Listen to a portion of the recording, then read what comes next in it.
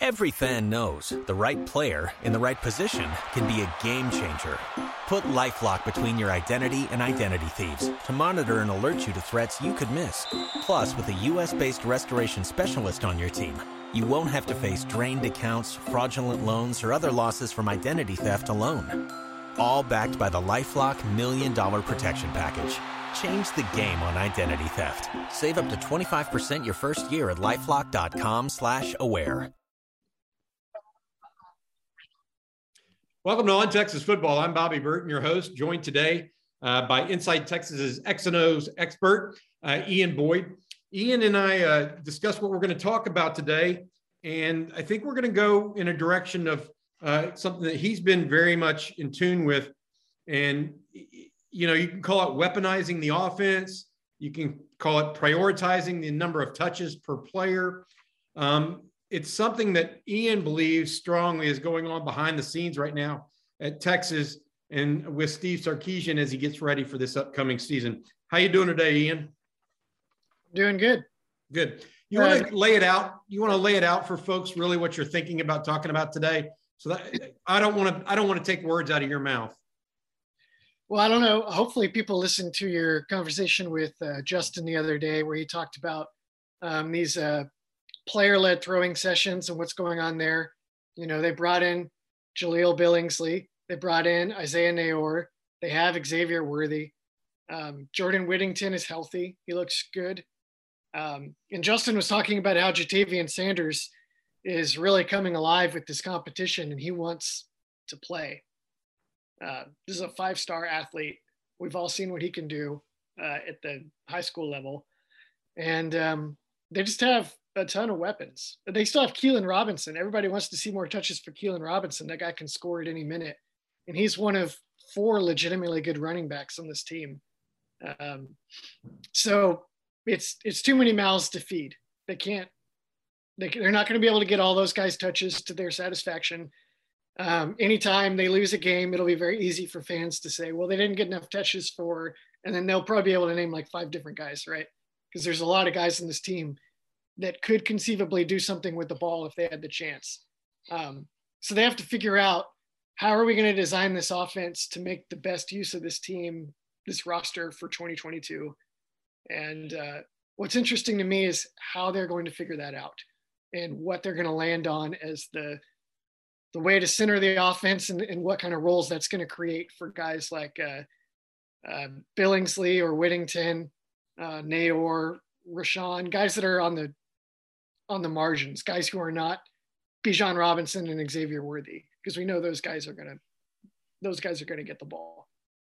Yeah, I think this is a great point, because I think a lot of people are trying to figure this out. I mean, what does the next iteration really look like when Steve Sarkisian has more tools in the toolbox, right? I mean, when he's got more pieces to play with, what's his offense really going to look like?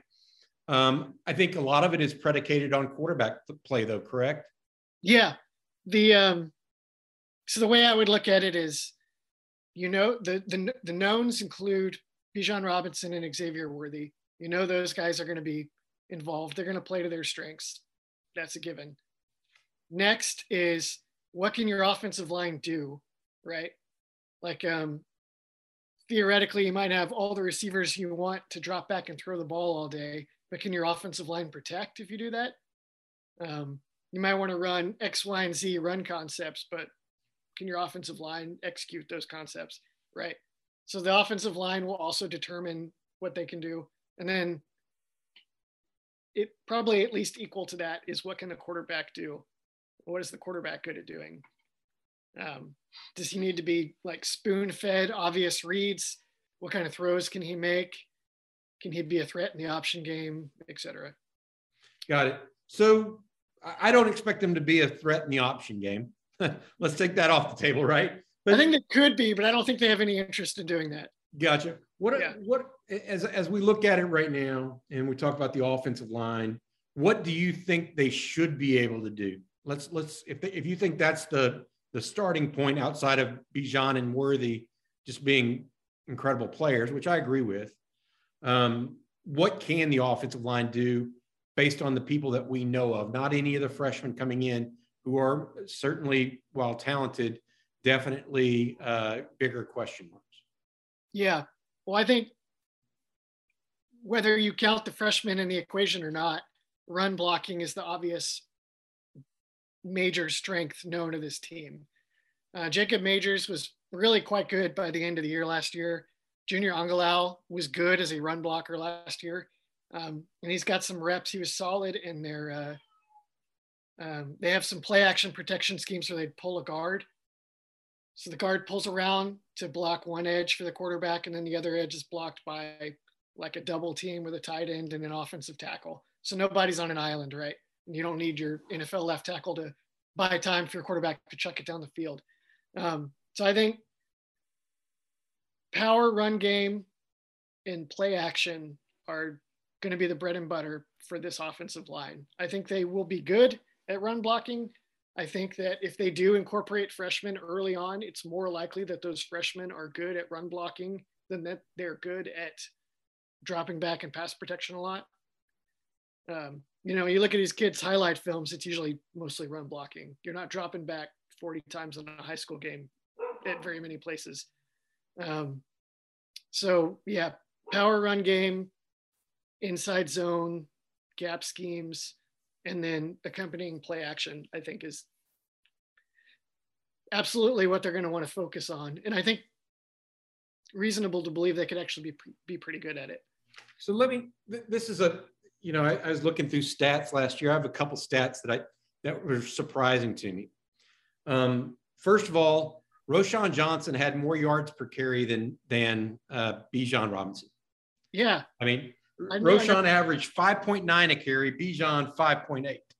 Now, obviously, Bijan got double the number of carries, but still, that's a healthy clip for Roschon Johnson.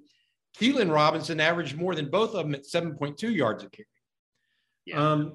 So the run game was healthy last year, so much so that this is one of the things that really scares me. Texas gave up a good number of sacks last year, but did not have very many sacks. For their defense didn't create many sacks on the opposing offense. Even so, even with all of that, right? So basically the quarterbacks at Texas racked up some negative yardage on big sacks, whereas Texas didn't rack up any negative sack yardage on its, not much sack yardage on its opponents. And theoretically, those two things cause your rushing numbers to be skewed in the NCAA. Yeah, yeah. Listen to this. As bad as Texas was on run defense last year, Texas outrushed on average its opponent. 5.3 yards a pop compared to 5.2. I mean, that to me is just, that's a phenomenal stat considering just how bad the Texas run defense sucked at times last year. That is interesting. You wouldn't have guessed that would, you wouldn't guess that they were 5-7 from that stat. Right. That's exactly my point. So, what does this get back to for me? And that's, you mentioned Bijan and Worthy. You mentioned, not necessarily needing these prolific pass blockers if you're going to be power football / play action, right? But as we both know, they used both Cade Brewer and Jared Wiley a bunch in pass protection last year. Do you see them continuing that trend this year with Jaleel Billingsley, Gunnar Helm, Jatavian Sanders? What do you see there? See, that's just the thing, right? Because everybody gets excited about Jaleel Billingsley. He's exciting. He's an exciting player. Everybody gets excited about Jatavian Sanders. Right now, if you were going to bet on which tight end is going to most likely to see the field the most for Texas, you would bet on Gunnar Helm because he was the best blocker last year. He's likely to be an even better blocker this year. He was a little bit lithe last year. He wasn't that thick yet. They need that. They need the tight end to block for Bijan Robinson and Roschon Johnson. They need the tight end to help the young tackles. When they play with two tight ends, the second guy is going to get some action in the passing game. But when they play with one tight end or when they're in two tight ends, you better believe one of them is going to be a blocker and he's going to be on the field because of his blocking. So right then and there, you already have a role for Gunnar Helm, unless Sanders can surpass him as a blocker this offseason.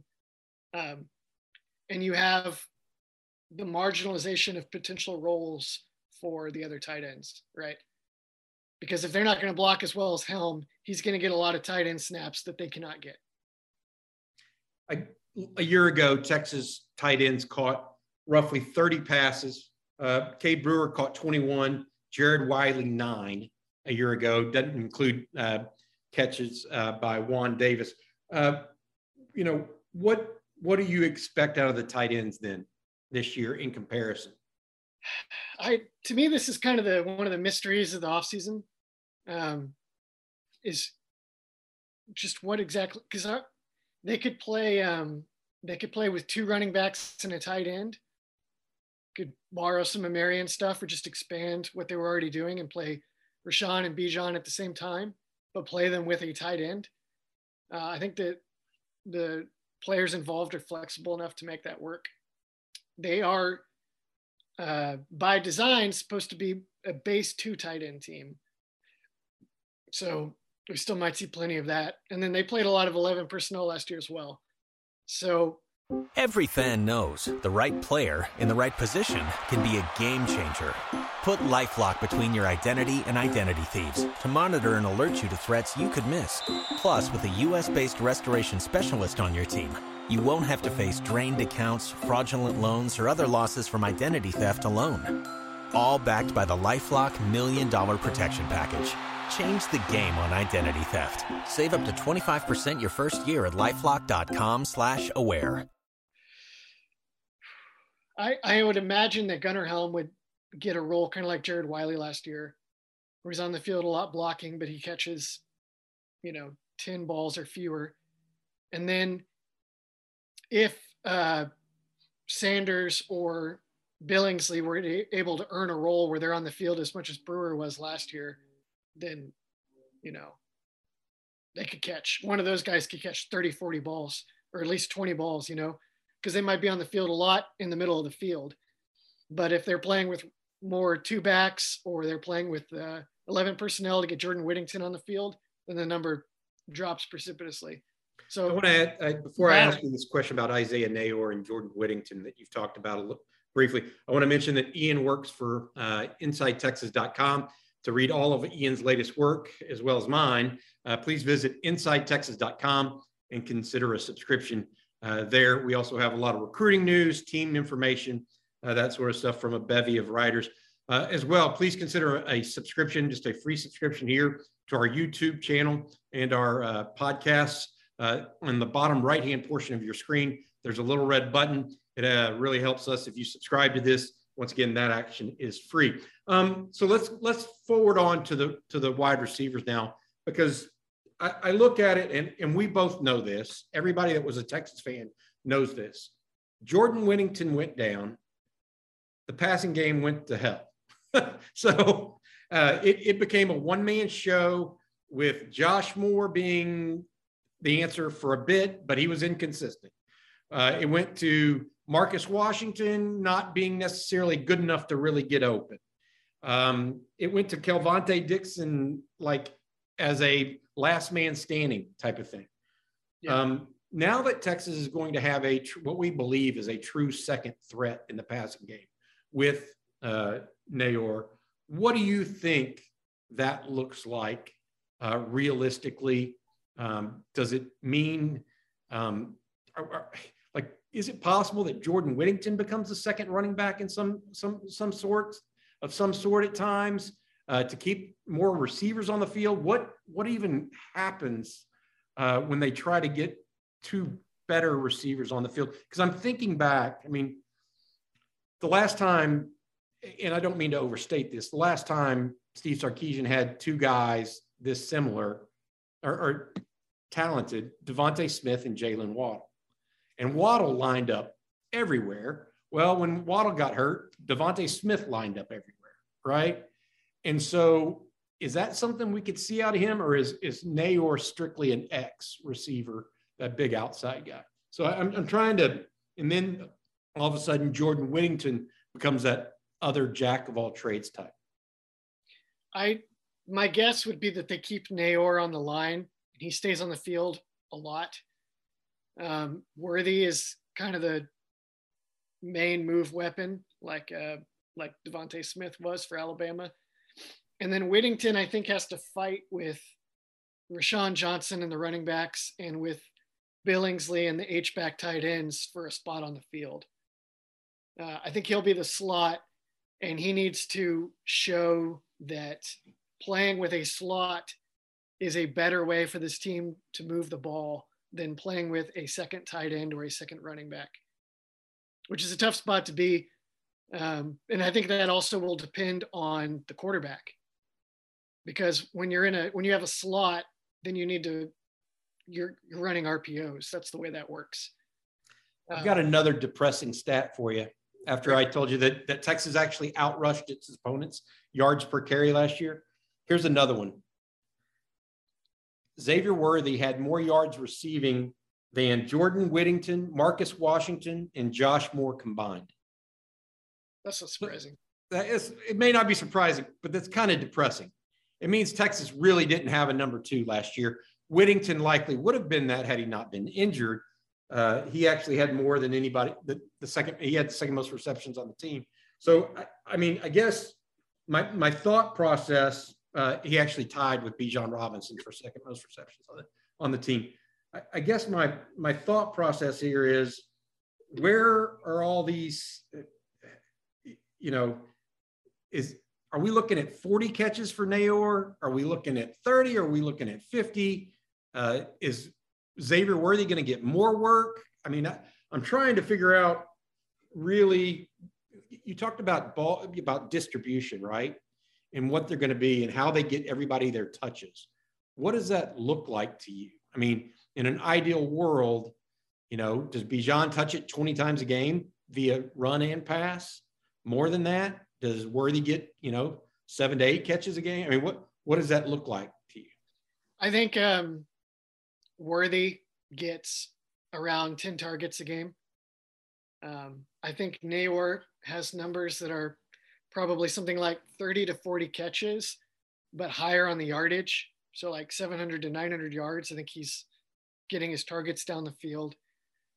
Whittington, whether he's able to see the field regularly or not, I think he'll end up with somewhere in the 30 to 40 catch range. I think he'll be a third down guy. As long as he's healthy. As long as he's healthy, yeah. Unless Billingsley beat him out as a third down weapon, which I would probably not bet on as long as Whittington is healthy. I thought my expectation for Billingsley's role in the offense was much higher before they added Nayor.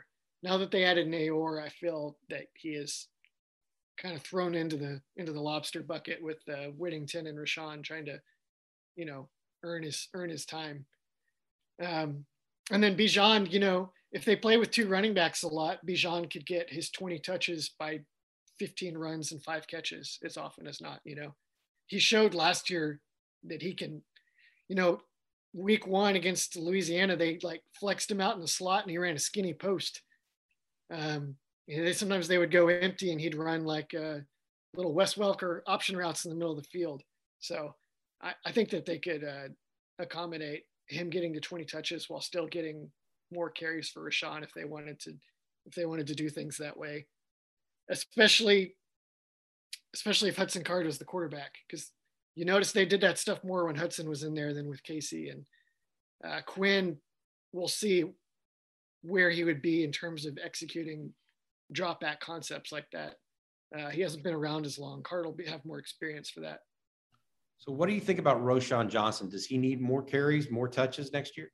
I think Rashawn, the comparison I made in the column today, we're not talking quite the same level of talent, obviously, but I made the note that Sarkisian's 2005 USC team, where he was a quarterback's coach, they gave Reggie Bush 200 carries. They gave Lindale White 197.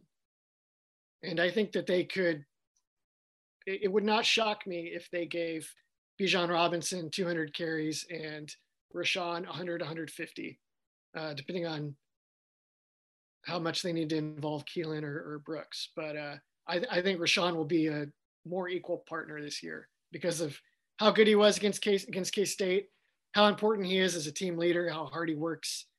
I think you want that guy more prominently involved this year.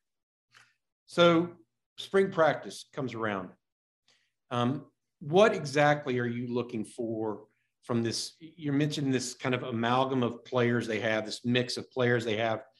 They could go more two back. They could, spread them out wide more with Whittington. I mean, what are you kind of looking for to really be, hey, this is what I think they're going to do? What are 2 or 3 things that you're looking for? One will be how tight end shakes out. Can Jatavian Sanders push Gunnar Helm for the Y inline blocking tight end spot? How Gunnar Helm is doing as well. And then I'm going to look for things like how much 2-back formations are they running and how Whittington and Billingsley look as receivers. There's some roles that will be there no matter what. Like on 3rd down, you're going to spread things out and you're going to want a guy who's open at the chains. So that's going to be a role that exists. But then how often that could be like Billingsley, that could be Whittington. But does that guy see the field that often on 1st and 2nd down? Or are they rolling out the tight end so that they can power the ball? I think just the formations they use and then which guys are getting the buzz out of Rashawn, Whittington, and Billingsley was going to tell you where they want to focus personnel package wise and which guys are going to end up claiming the top roles. I have a question for you. This is another, I was just looking at stats this morning and I saw something that also interested me. So Texas does a lot, and Sarkisian's known for it, a lot of the orbit motion type stuff. Uh-huh. They did not go to the guy in the orbit motion very often last year because theoretically they're throwing, those are backward passes, right? If they hit the guy in the orbit motion. I'm looking at it last year, only 2 carries from scrimmage, 1 each from Xavier Worthy and Jordan Whittington. Does that surprise you? Is that something that tells you they may need to mix that up more next year? Is that pretty normal in your opinion? I mean, only 1 run each with that much motion. Does that, I don't know. I don't know if I'm self-scouting here or what, but my question is, what does that really tell you about the orbit motion type stuff that you see? Well, last year they did mix in a lot more of those, I call them Stitt sweeps. I don't know what the common term is. Bob Stitt, that air raid guy, is the one that invented it, where the guy runs across in front of the quarterback and the quarterback forward pitches it to him. It's like a shovel pass. Yeah, but not the old one. Yeah. Those count as passes in the stats. Yep. They use those a lot with both Whittington and with Worthy. Yeah, but that's not the orbit motion. Right. But I think that was maybe one of their preferred ways when they wanted to get guys the ball going across the formation. I think they liked the forward sweep. I think orbit, maybe they were using more for clearing out the box to just run the ball. That's just spitballing. I haven't thought about this too much before this very moment, but yeah, I think they like orbit motion partly just for the eye candy and for forcing defenses to adjust so they can run the ball or maybe throw it backside based on how the safeties respond to the motion. Gotcha. So really you're looking for, just going over this, you're looking for Sanders versus Helm as blockers, and then just Helm in general as blockers this spring. And then you're also looking for how much 2-back they use. Mm-hmm. And then you're looking at the question of Whittington or Billingsley, who's that 3rd down guy kind of, or who's that guy that helps him. Is there any chance that Billingsley becomes that inline guy? I mean, there's a chance. When I watched that guy's Alabama film, he was a better blocker than I was afraid he would be. But that what does that? Wait, time out. He was a better blocker than you were. What does that mean? I was afraid he was going to be awful. Oh, okay. Absolutely awful. Okay. He was not absolutely awful, but he's not. You don't want that guy at the point of attack routinely for Bijan and Roschon, right? It's not worth it. Like you're going to win games next year running the ball with Bijan and Roschon. So the tight end needs to fit into that paradigm.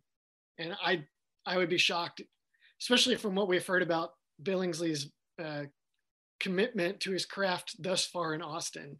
I just can't imagine that guy turning into Gronkowski in the next couple months. And now on third down, you know, they could put him as the inline tight end and play Whittington, right? And they very well might do that, because then you're not worried as much about blocking. You're just get good guys out in the patterns. But that's a much more limited role. Gotcha.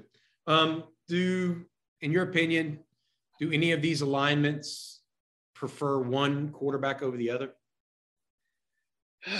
Yeah, I think with Quinn Ewers, you're more likely to get more blocking tight ends on the field, because he can hit every throw anywhere on the field.